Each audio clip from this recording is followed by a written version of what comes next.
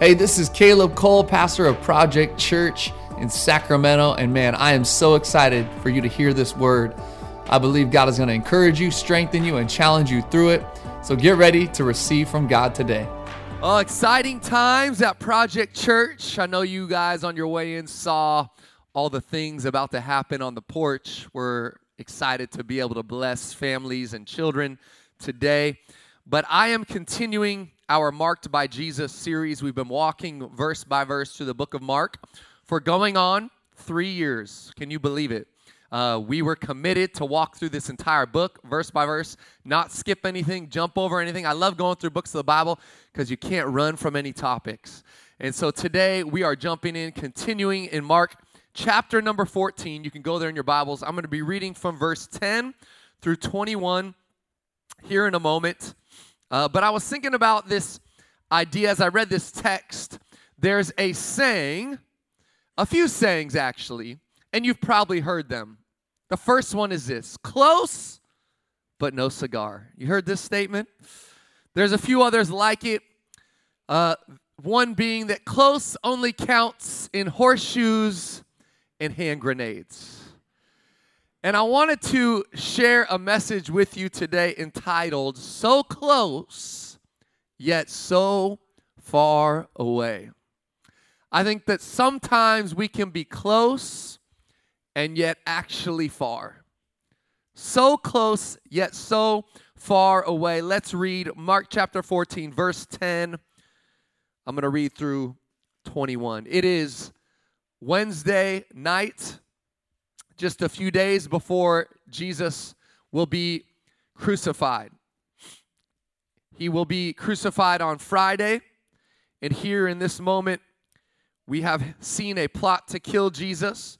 We've seen Jesus' body anointed for burial by Mary as she broke this flask, as we shared last week about.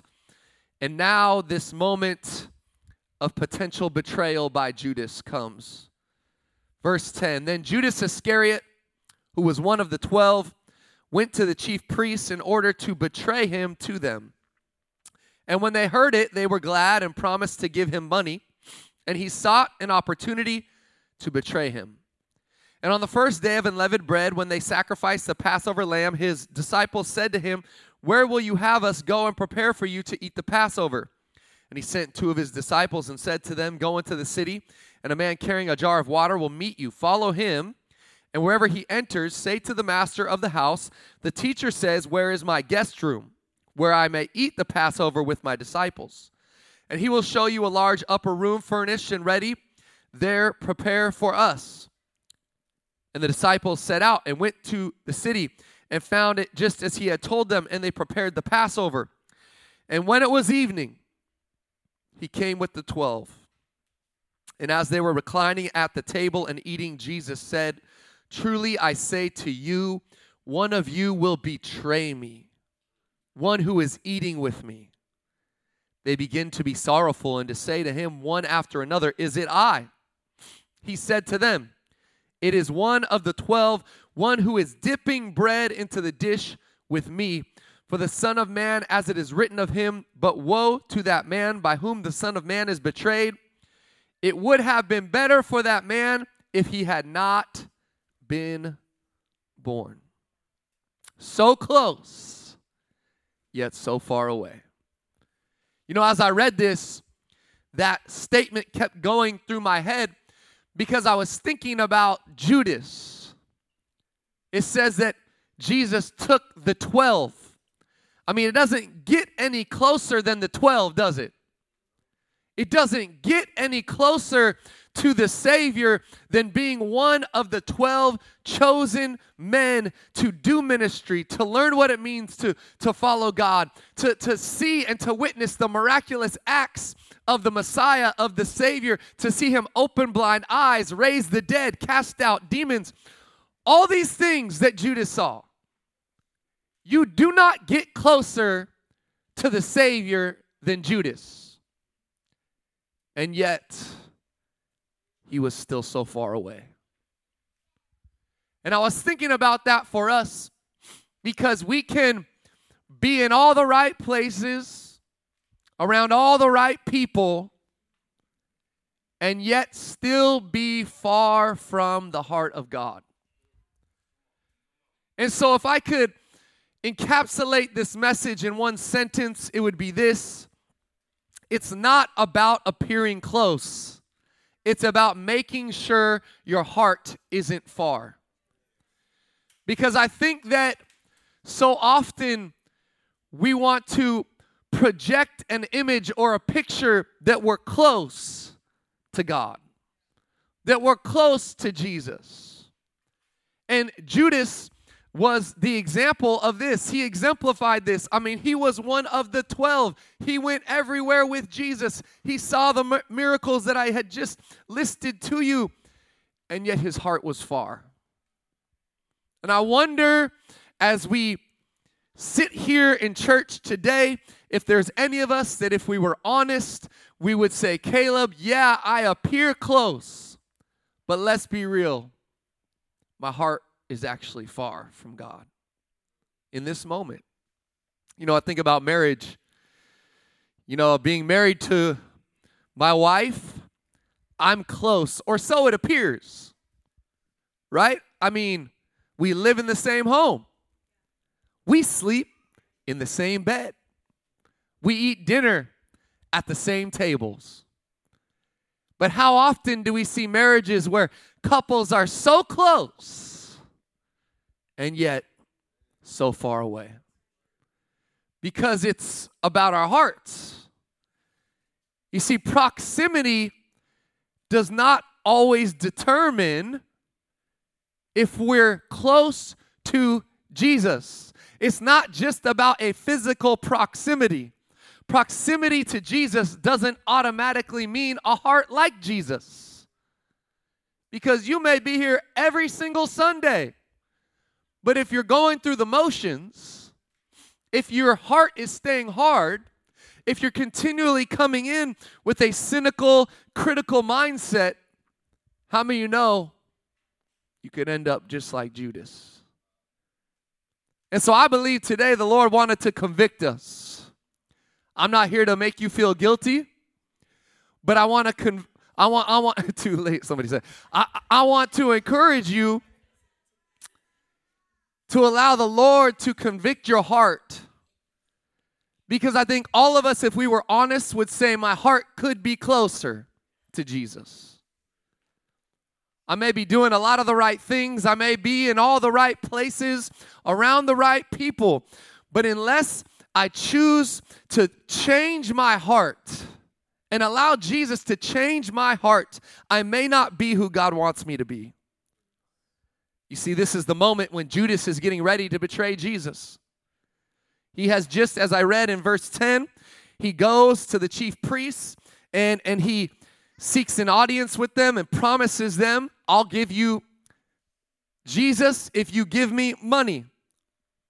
He makes a deal with the devil. This moment. And yet, what does Jesus do? He still chooses to have a meal with Judas.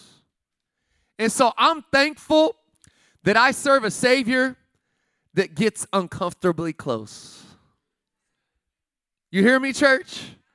Like, it doesn't matter how messed up you are. It doesn't matter how much you hurt him or wronged him or sinned this week or even betrayed God. Maybe you've denied him among people that you know. And yet there's a Savior that doesn't push you away or run from you or deny you. There's a Savior that actually wants to get uncomfortably close to you in the middle of your mess, because that's how much he loves us. So I want to talk to you today about some dimensions of closeness. This idea, as we look at this topic of being so close and yet so far away, I think there's some dimensions of closeness. The first being, there's a difference. You see, there's hidden versus hiding. Hidden versus hiding. You see, I think that God sometimes takes us through seasons of hiddenness. Have you been there? You ever found yourself in a season of hiddenness? You feel like God's just hidden you. And I think that there are seasons of that, and those are good. That we need those seasons at times. Often those are seasons of rest. They're seasons of healing. They're seasons where God's trying to fix something within us that needs to change. But there's a difference between being hidden by God and hiding from God, or from our purpose, or from our calling. And I can illustrate this no better than when I play hide and seek with my kids, because they're the worst.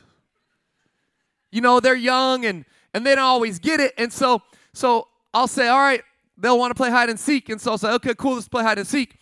And I'll count and I'll come out, and one of them is like behind this, and they're just like this.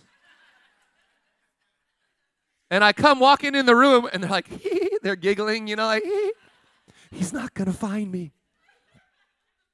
They're trying to hide behind what, as you can see, it's impossible for me to hide here. They're hiding. And I walk in, and here's what I always say to them. I walk in the room, and immediately, you know what I say? I can see you. What? And they're shocked, right? Dad, I thought I had such a good hiding spot. And we try again. I walk in the room, and they're just in the corner up against the wall. You've seen kids do this, right? And I walk in the room. What do I say again? Canaan, I can see you. And I think that there's a lot of people, even in the church, who are in a moment when God has removed the season of hiddenness, but you're still hiding. And when you're still hiding in a season when you're not supposed to be hiding anymore, it just looks wrong. Because you're like behind a post this big, and I'm not that big. And you're trying to hide, and God's going, I can see you. And so can everyone else. And your season of hiddenness is actually over. So stop hiding. We have to move, church, from watching to worship. You see, when you're close, but really far, you become a spectator. So when we look at Judas, what was he? He was so close and yet so far away. What had Judas become? He had become a spectator in the ministry of Jesus. And what did he carry in this spectatorship? He carried cynicism and criticism. We just saw it last week when this woman, Mary, breaks this ointment on Jesus and anoints his head and his feet. And Judas and some of the disciples themselves are critical of it. Why would you waste this money? You could have sold it and given it to the poor. And Jesus says, no. This is a beautiful thing that she's done. She's prepared me for burial. I wanted to challenge us today, church, because I think many of us have allowed ourselves, because we're close, but our hearts are far from God, we've allowed ourselves to become critical, cynical spectators, and God is looking for a church of worshipers. He's saying, even if I've put you in a season of hiddenness, I've still called you to be a worshiper. You see, our God is an active God, not a passive God. He's a God that gets uncomfortably close. Unfortunately, we can be close and yet so far away. So I was thinking about, how could someone be this close and yet not really close? Like, how could Judas, have you thought this before? I've thought it a lot. How could Judas be this close and yet so far?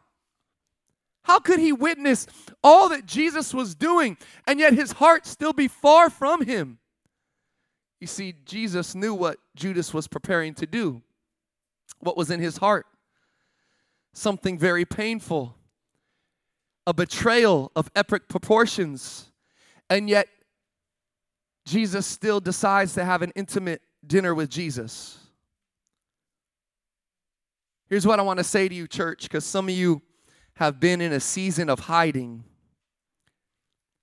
and maybe the hidden season that God has had you in, it's ending or it's ended, and he's bringing you out of that, but you're still hiding. And I felt like God wanted to say to you today that when we are distant, Jesus still gets close. And that there's a Savior that's longing and drawing near to you right now. And I think that he's wanting to draw some people out of hiding. He's wanting to draw you out unto him, unto relationship with him. How many know COVID was a forced time of hiddenness? And I actually enjoyed it for a season. I think a lot of you did too, if you were honest. There were some things that were very difficult. There were some things that were very hard, but I enjoyed much of it. But what happens and what happened then, and I think is still happening, is some people have continued hiding even after this season of hiddenness has ended. Now, I'm not saying, oh, so Caleb's talking about all the people watching online. No, I'm not talking about that. What I'm talking about is those of us who have decided to withhold our gifts, our callings, our talents. Why? Because we're afraid. We're afraid that if we use what we have, that someone might talk down about it. We're afraid of the wounds we've had from the past, that if those are revealed, that we'll be wounded once again. And so my challenge to you, church, is I think that I look around a room like this and I see people with so many gifts and talents, and God has equipped you and put things inside of you, and maybe you've had a season of hiddenness, and we need those seasons because God heals us in those seasons. But when God begins to draw us out of those seasons, will we be willing and obedient to use what he's given us? You see the dimensions of closeness. There's a difference between hidden and hiding. And I wonder how many people in the church are hiding. And here's what I found. If we hide for too long, our hearts become hard. If we hide for too long, our hearts become hard and cynical and critical. And before we know it, we thought we were close, but we're actually so far away. Second dimension of closeness is this idea of planted versus buried. Let me tell you something. It doesn't matter if you're in the right spot, if your heart is in the wrong spot. Guess where Judas was? He was in the right spot. He was one of the 12. He spent every day with Jesus. He witnessed the miraculous. He had the best teaching, the best leader of all time. And yet his heart was in the wrong spot. Sometimes we want to blame our spiritual home when in fact it's about our own spiritual health. And so I'm not saying this because, oh, Caleb's trying to defend the church today. No, I'm challenging us because I think we want to always blame outside circumstances when in fact often the issue is what's happening internally. Some of you are blaming the spot you're at in your life when it's actually the spot you're at in your heart. It's the spot your heart is in. So you're out there going, you know what? I just need to change marriages. That's the issue. It's my spouse. If I just got a different marriage, if I just ended this, like I need to change relationships. I need to get a new friend circle. I need to maybe change churches. Maybe if I just get a different job. It's the spot I'm in. Let me tell you, you can go to a new spot, but you're still there. How many of you know that? It's not always about the spot. It's about the heart. You can be in the right spot, but if your heart is in the wrong one, you're not going to become all that God wants you to be.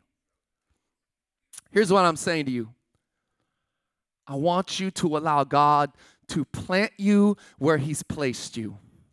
And I think that what happens is that we get in relationships or jobs. And I'm not saying you can't switch jobs sometimes. Sometimes God calls you to that. And I have moved jobs in my life, and it's been a great thing. But what I am saying is God often calls us to things, to people, to places, to circumstances circumstances, to jobs, to relationships. But if we don't allow him to plant us, I'm talking about roots, then all we're doing is just, we're burying ourselves in a spot and wondering why there's no fruit. Because there's a difference between being buried and being planted. And I found in my life, right, because in the last year, I started doing some gardening. We got any green thumbs in the room? That's not me. But I got a new house 2 years ago. My wife and I moved into it, and the yard was a mess. In the front yard, the planters were disgusting, and it was just shrubs and weeds and everything. And so I went in one day, and I ripped everything out. I said, I'm gonna plant 4 beautiful new shrubs and bushes. I had no idea what I was doing. But you know what I did? I went to the miracle that is Google. And I searched it. And I read about I needed potting soil and how I had to dig it a certain depth for this certain kind of bush that I had bought. And I followed all the directions, all the instructions. And I planted these 4 shrubs, bushes, in my front little planter. And 2 years later, they're bigger now than ever before. It's a miracle, church. But you want to know why I think it happened? I mean, if I had done it in my wisdom, I'd have just dug a random hole, just thrown it in there, just buried it. But I read about how, no, you have to plant it and you have to use potting soil in there. And then you have to water an extra amount for the first few weeks. And that you actually can't bury it all the way down into the root system, but I had to leave a few inches out on the top of the soil for it to breathe, and I followed all these directions. And these things are now still growing. You see, there's a difference between being planted and buried, and I want to challenge you, church, that you would allow yourself to be planted where God has placed you.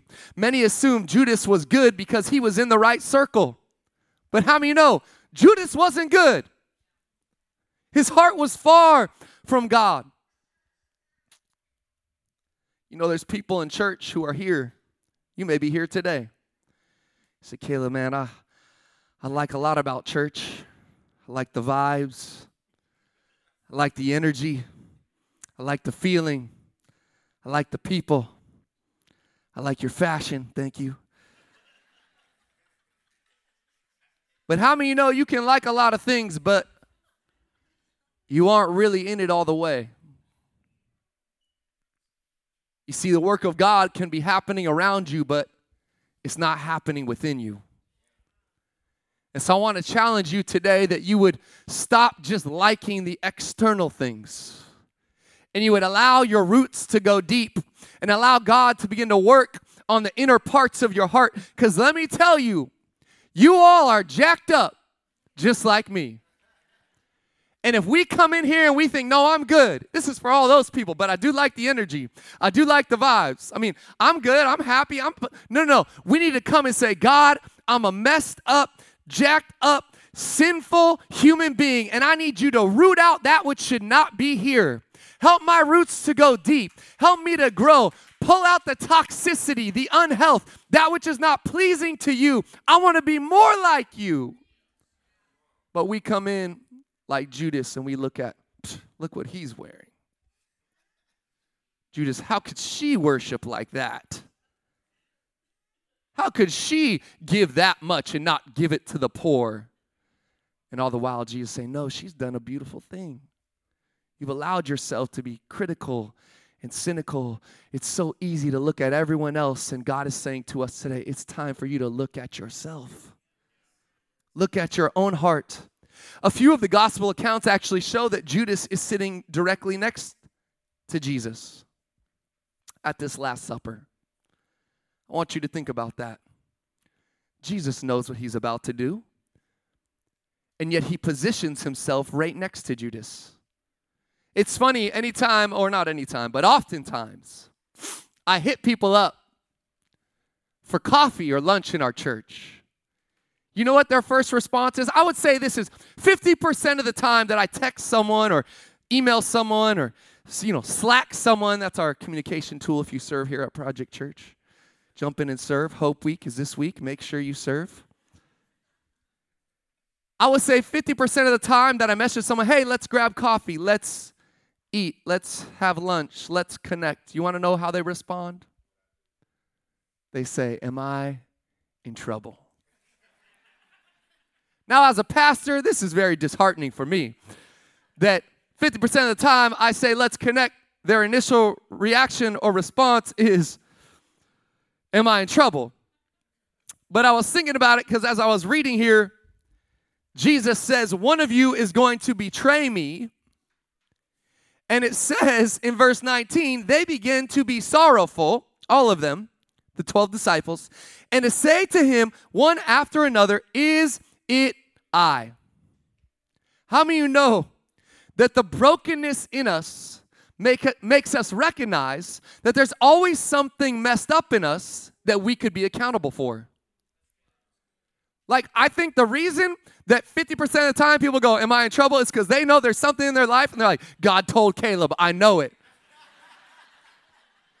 He told him, I went to that website last night and he's calling me right now to call me out on it. He told me that I thought about that girl I saw at work the other day and I let my mind go a little too far. He told Caleb. There's always something in our life that we could be held accountable for. And I think that that's why so often our reaction is, am I in trouble?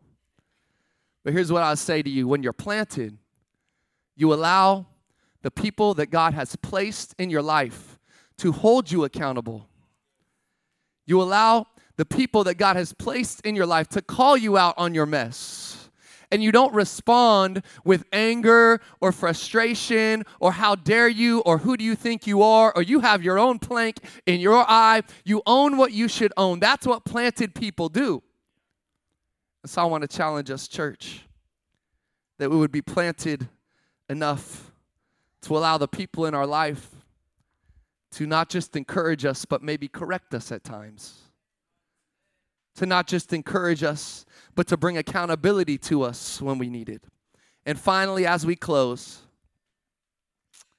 the dimensions of closeness, because we can be so close and yet so far away. There's being present versus pressing. You see, I think that we need to be present in what's happening, not just present or pressing to make things happen. God tells us when we do something good, how good it is. Did you know that? Jesus comes to Judas and speaks to him before the betrayal, and he warns him. And I wanted to tell you this because I believe that the grace of God gives us a heads up. I'm thankful for the grace of God because it'll give you a heads up when you're getting a little out of pocket. The grace of God will give you a little nudge, a little reminder, maybe a text from Caleb saying, let's go to coffee. I don't know what's going on, but you do, and the Holy Spirit does. When you love someone, how many know, though, you get in their space and you tell them the truth. And I think that it's so easy in today's culture for us to be pressing to achieve all these external things. And we're not always present in what God is trying to do inside of us in this moment. Like some of you are already thinking, even as I'm talking right now, about what's next. Lunch, brunch, kids' carnival. Are these animals going to have fleas? I don't know. I don't know what we're doing. We're having a petting zoo. This is crazy. But I want to challenge us that we would be present in this moment. As I close this message, these last couple minutes, that you would be present and say, God, I've tried to be close, but there's parts of me that are so far away. And today I want to ask you that you would ask God to draw your heart closer to Him than it's ever been. Because I believe that if the church is committed to being close to the heart of Jesus, we will reflect the heart of Jesus. And when we reflect the heart of Jesus, we point this world to Jesus.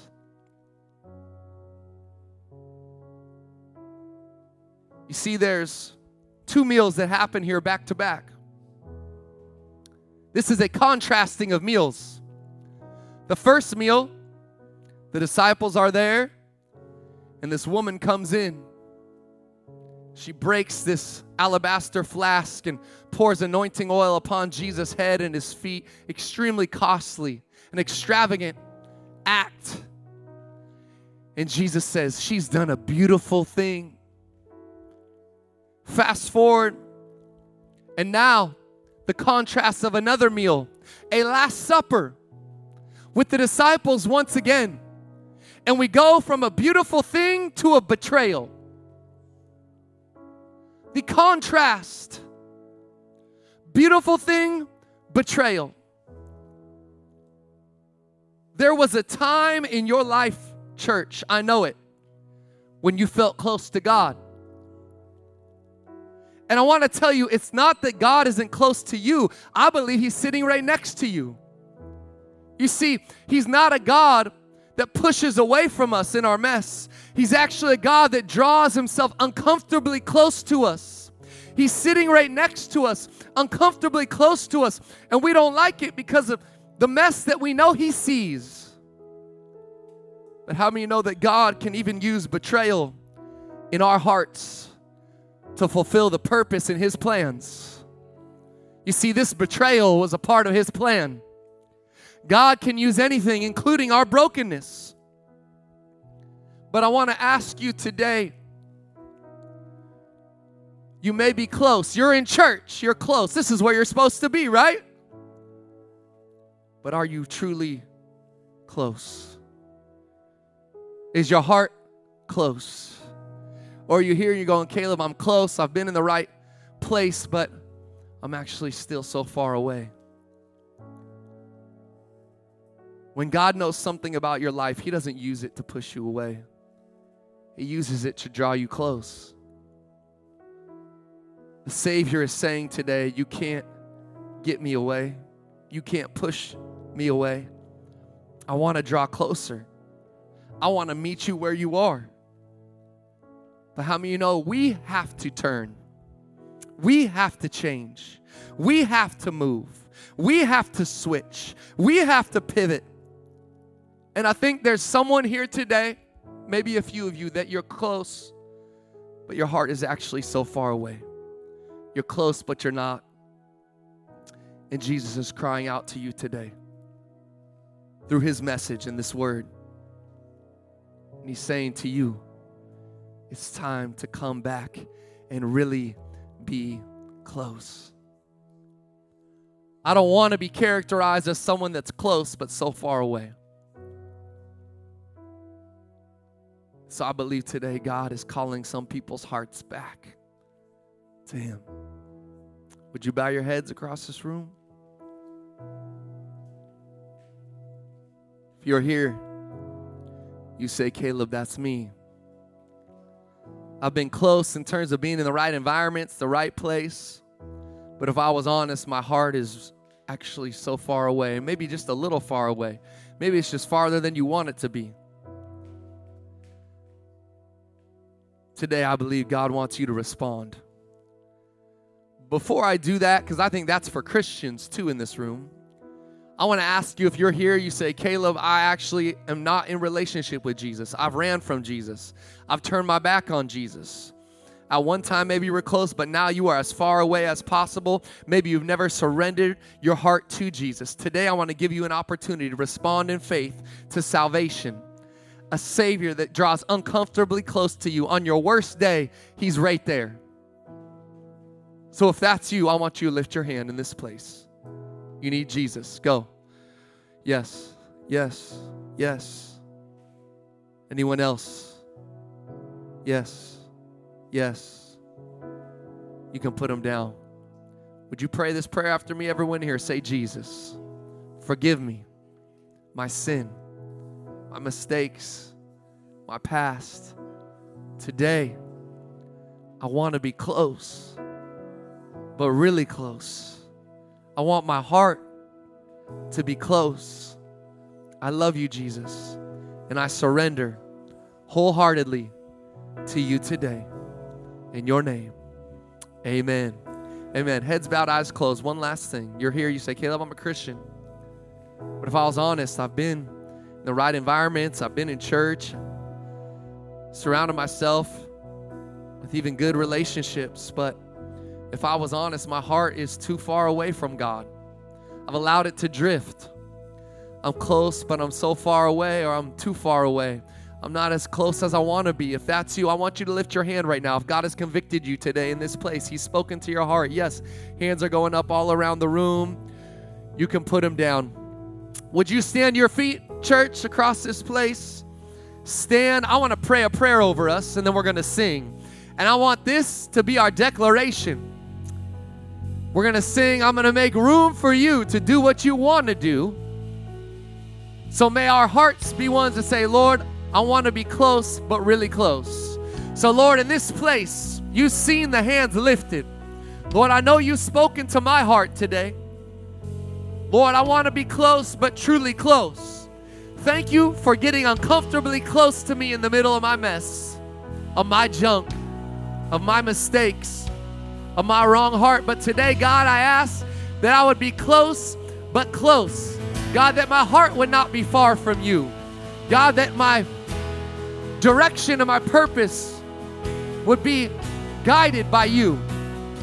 So, Lord, we surrender our hearts to you, Jesus. We want to be close. We want to be close. We love you, Jesus.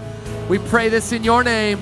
Amen. Amen. Come on. Lift your voices with us, church. Sing this with us today. Hey, thanks so much for tuning in to the Project Church podcast. We pray and hope that this message encouraged you, built you up, and gave you life. We want to ask that you would invest right now in what God is doing here in downtown Sacramento. We've just recently moved in to our all-new building in the waterfront, Old Sacramento District. We want to ask you, if you'd like to give, you can go to projectchurch.com/give to invest. Let's see all that God can do through us.